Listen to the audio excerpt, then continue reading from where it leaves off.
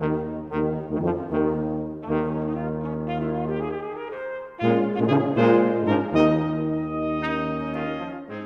to Expositional Excerpts. I'm your host, Matthew Pilch. I pastor Grace Fellowship Baptist Church in Port St. Lucie, Florida. Let's dive into the Word.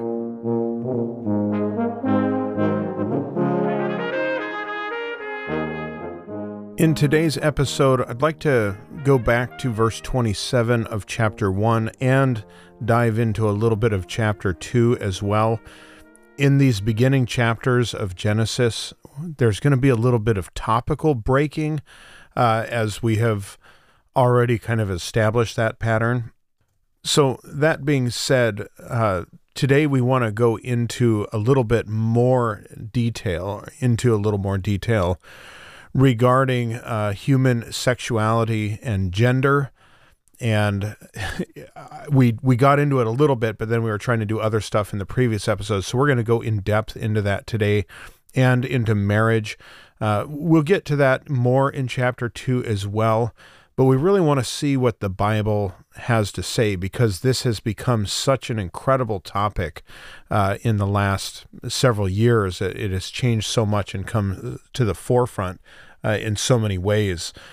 In 2015, there was a watershed landmark ruling, Obergefell v. Hodges, that codified homosexual unions as the law of the land.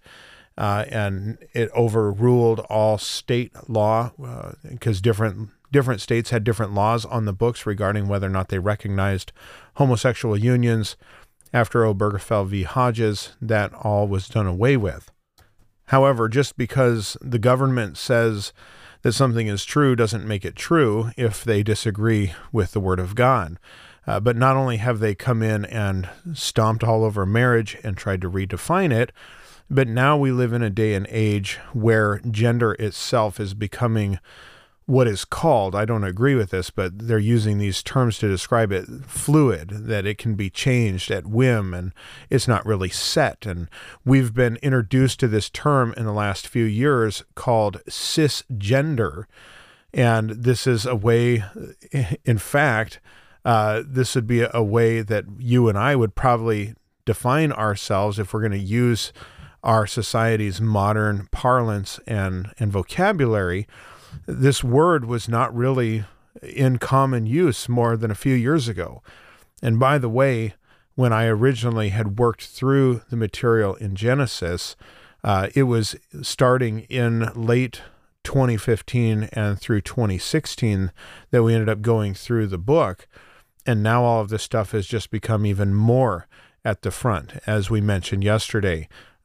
With Grudem and Piper and the book that they were editors of, Rediscovering Biblical Manhood and Womanhood, first published in 1991. They were way ahead of their time, and now we need this clarification in the biblical position even more. Churches are having to amend their doctrinal statements to make sure that they have articulations on human sexuality and marriage in their actual doctrinal statements so that they can be protected by law when they turn somebody down and say, I can't do a wedding or any of these things, and here it is in our doctrinal statement. So this term cisgender, it means denoting or relating to a person whose self-identity conforms with the gender that corresponds to their biological sex, i.e. not transgender. So according to that crazy definition, then I am a cisgender male. But I don't need that adjective, right? I don't need the adjective cisgender. I am a male. That's how I was born, and that's what I always will be. Then we've been introduced to another term, and it's gaining incredible popularity,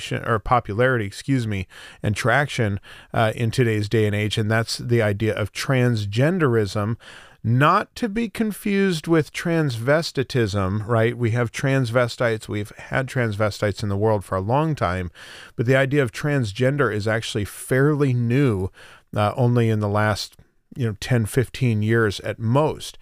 And so transgender is this idea of a person who, this is how society defines it, a person whose self-identity does not conform unambiguously to conventional notions of male or female gender. And they're leaving it wide open to be anything. If you were born a biological male, you could be a female, and therefore you are a trans female. I think I have that right, which means if you hear the word trans female, that means that it's a male masquerading, or as some people say, pretending, and that they're not wrong in using those words, pretending to be a female. So a trans male would be a woman masquerading as a man, and so forth, right? And now it's become accepted, and now we have great, huge, powerful companies, corporations, social media, Google, Facebook, all of these things that will literally silence you, punish you if you say the wrong things. They'll suspend your account, could even completely shut you off. And we don't have time to get into the politics of all that. It's very, very telling when we got into the age of banning people for saying the wrong things or not holding a certain position. When Twitter was owned by Jack Dorsey, and it obviously went through a huge change this last year when Elon Musk took that over. I think that was probably a change for the better, but it was really interesting that Twitter kept the account open of, Ayatollah Khomeini. I mean, you've got people that are chanting death to America who will post Al Jazeera videos of live beheadings. I mean, absolutely grotesque, horrendous stuff. And those people are allowed to keep their Twitter accounts. But if you say something that goes against the U.S. government's official narrative, or you say that transgenderism is not real, that you say homosexual marriage is not actually marriage, then you can be banned from all those platforms and you can have your account deleted. It's absolutely a crazy world that we live in. Now, we could go into this quite in depth. Back when I had done this research, I had gone to a website that you'd probably need some caution going to, but I think it was GLAAD. It's a very homosexual, lesbian-friendly, gay-friendly website. This is their main website, and they are defining orientation and gender identity. And they say that it's all just a matter of what you feel. Here is a quote from their own website. I put it in bold here. Simply put, sexual orientation is about who you are attracted to and fall in love with. Gender identity is about your own sense of yourself. And therefore, having a definition like that, according to their own website, and I actually don't know if that's changed now in the last 8 years. A lot has changed in the last 8 years. I'm assuming it's probably still the same since this is totally anti-biblical. Then you can be anything. You literally can be anything. And so they go to great lengths to make sure that nothing is off the table. So that brings us back to our text then, Genesis 1, 26 and 27 particularly. And I want to appeal to the New Testament, is particularly what Jesus said when he was questioned, when during his earthly ministry people are coming to try and trick him. And you have the Pharisees coming to him in Matthew chapter 19, and they're misreading Moses, right? And they as they're trying to trick Jesus, they say, why did Moses command that a certificate of divorce be given? And Jesus catches them on that, and he calls him out. He didn't command that.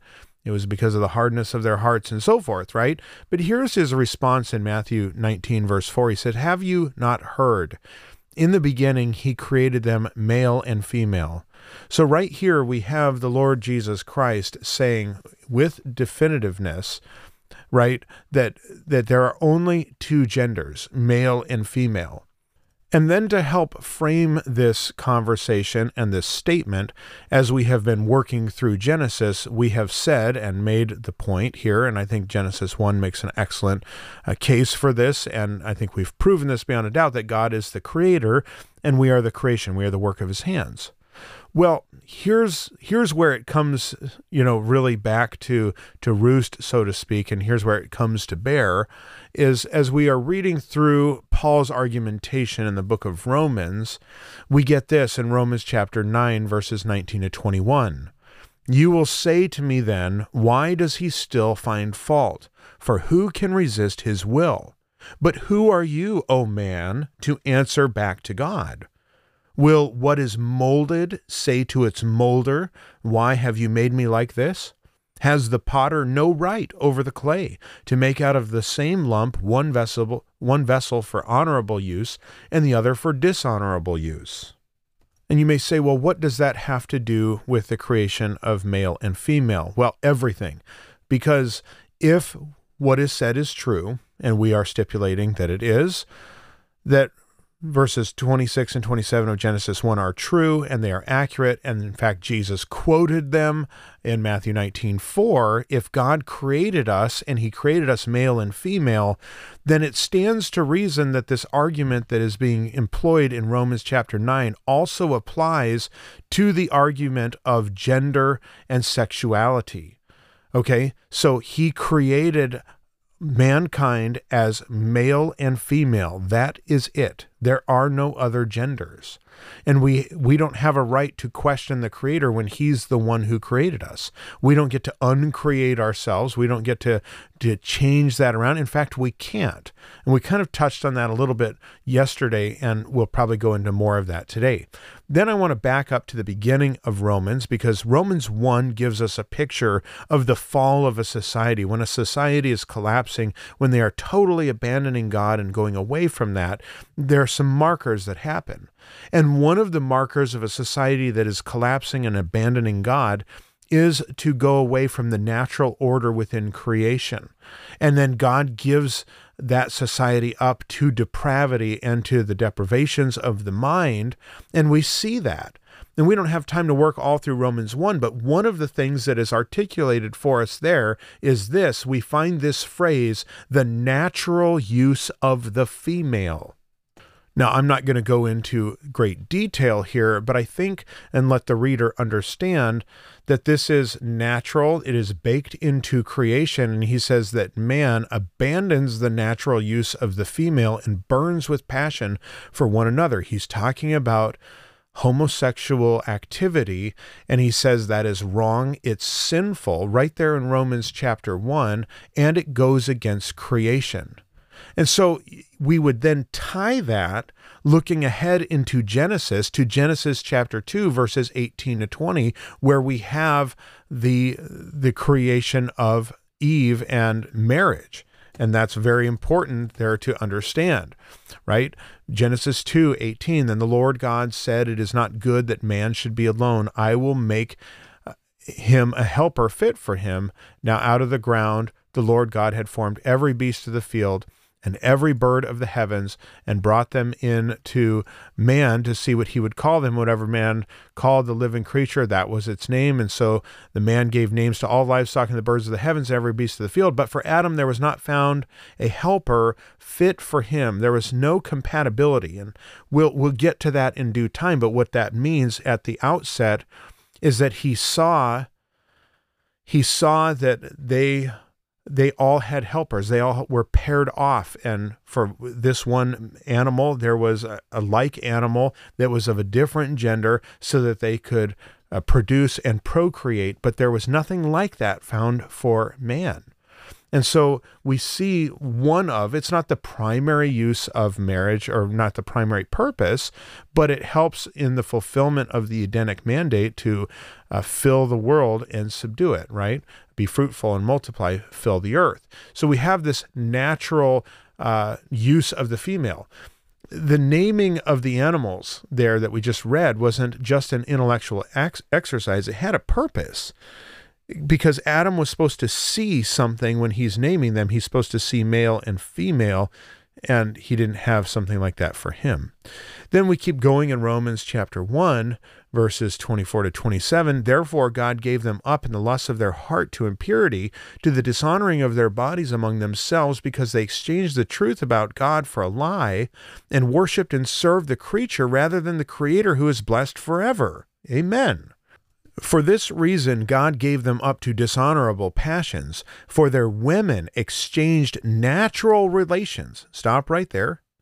Natural relations would be with a man for those that are contrary to nature. And the men, here is that verse that we alluded to earlier, verse 27, likewise gave up natural relations with women and were consumed with passion for one another, men committing shameless acts with men and receiving in themselves the due penalty for their error. Now, the word homosexuality is not used there as it is in other places in Scripture, but that is a clear articulation of that, and it is a commentary that that is an abomination to the Lord. How were all the other animals created? Male and female. And, by the way, they were created through God's spoken word. Now, we have to go back and ask ourselves when it comes to biology and all of these things, what was different about the creation of Eve in particular, and even Adam? Okay, there is a process that we should get into, and we'll see it here in Genesis 2, but we're just going to take a broad overview of the entire thing.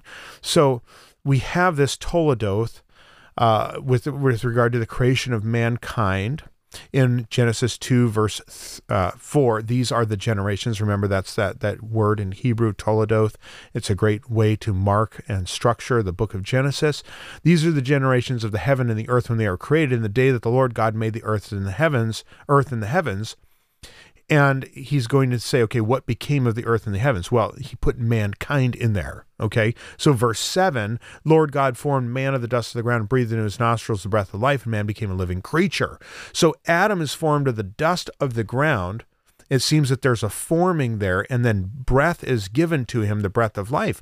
But Eve is not created the same way. Eve is not created from the dust of the ground. She is created from the side of Adam is really the accurate translation here. So as you go down then, and he finds that there's no helper for him, so then God puts a deep sleep on him, and we find that, right? Verse 21, so the Lord God caused a deep sleep to fall upon the man. While he slept, he took one of his ribs and closed up its place with flesh, and the rib that the Lord God had taken from the man he made into a woman, and he brought her to the man. Okay, that Hebrew word, we don't want to get too technical here, but rather than translate it rib, like think of the bone here necessarily, it's that she's literally taken from his side, not from the bottom, not from the top, but literally there's a picture there of co-equality, not egalitarianism as we tend to think of it, but they are equal before God. This man and woman stand together and make up humanity.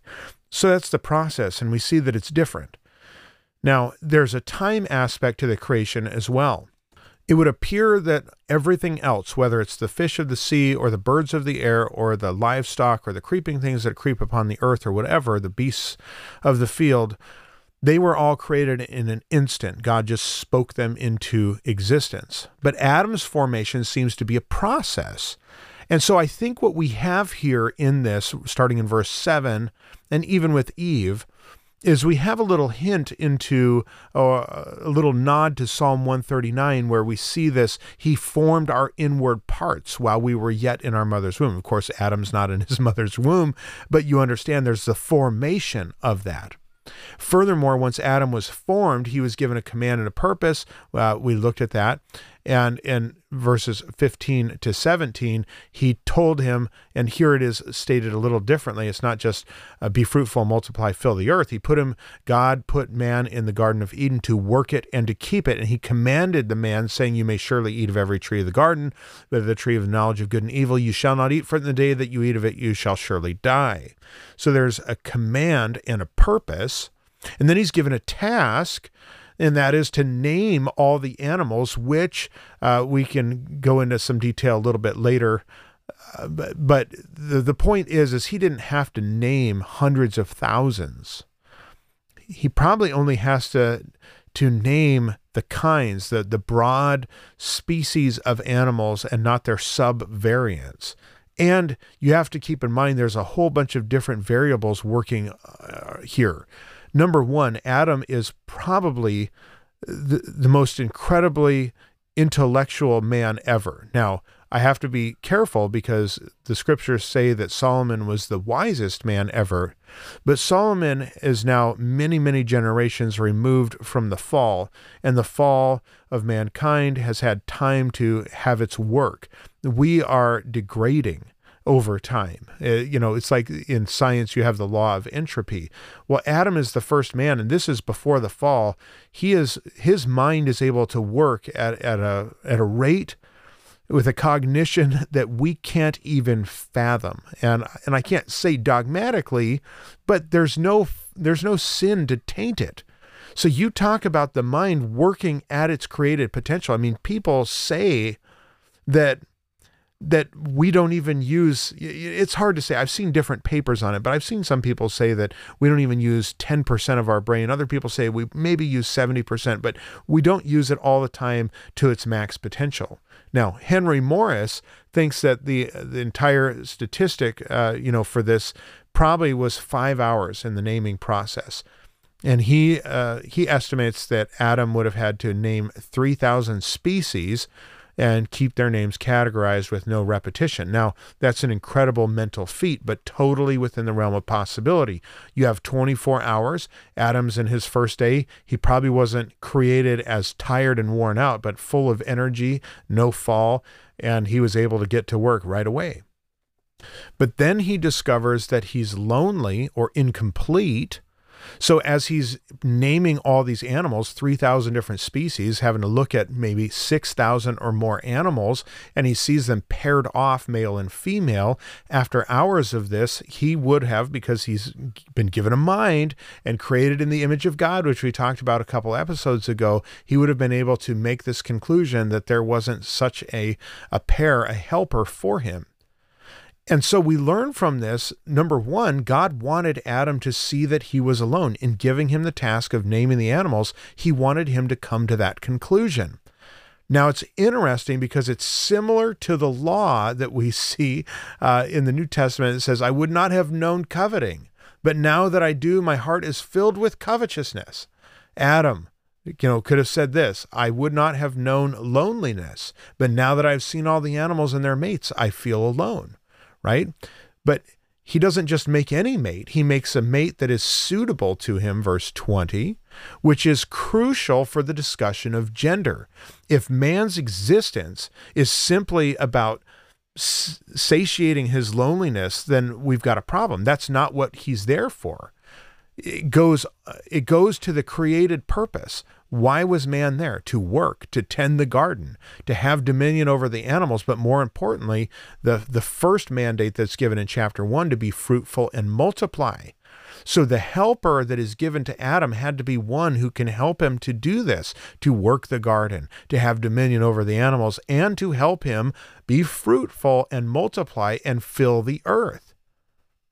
And this also brings about a really interesting observation that God will not command us to do something that he will not also enable us to do. He couldn't very well say to Adam to be fruitful and multiply without bringing him a helper that was suitable for the task, just leaving him there all by himself. And so as we get into this gender discussion then, it's very important for us to realize these things and to work through them logically. One Old Testament commentator from over a century ago, Delitzsch, great lexical work in Hebrew and commentaries in the Old Testament, he said this with regard to this section of Scripture. We may say that human beings cannot fulfill their destiny except in mutual assistance. And so God has really created us for each other, the two genders. He only created two, and they are compatible with each other, and they are baked into creation. Well, I've used all this time to go into that. We'll pick it up in our next episode, and we'll talk about the function then of the marriage between man and woman. We'll talk about the structure, the economic arrangement, and we'll pick it up from there. This has been another podcast of Expositional Excerpts with Pastor Matthew Pilch. If you'd like more information, please visit our church website at gfbc.net.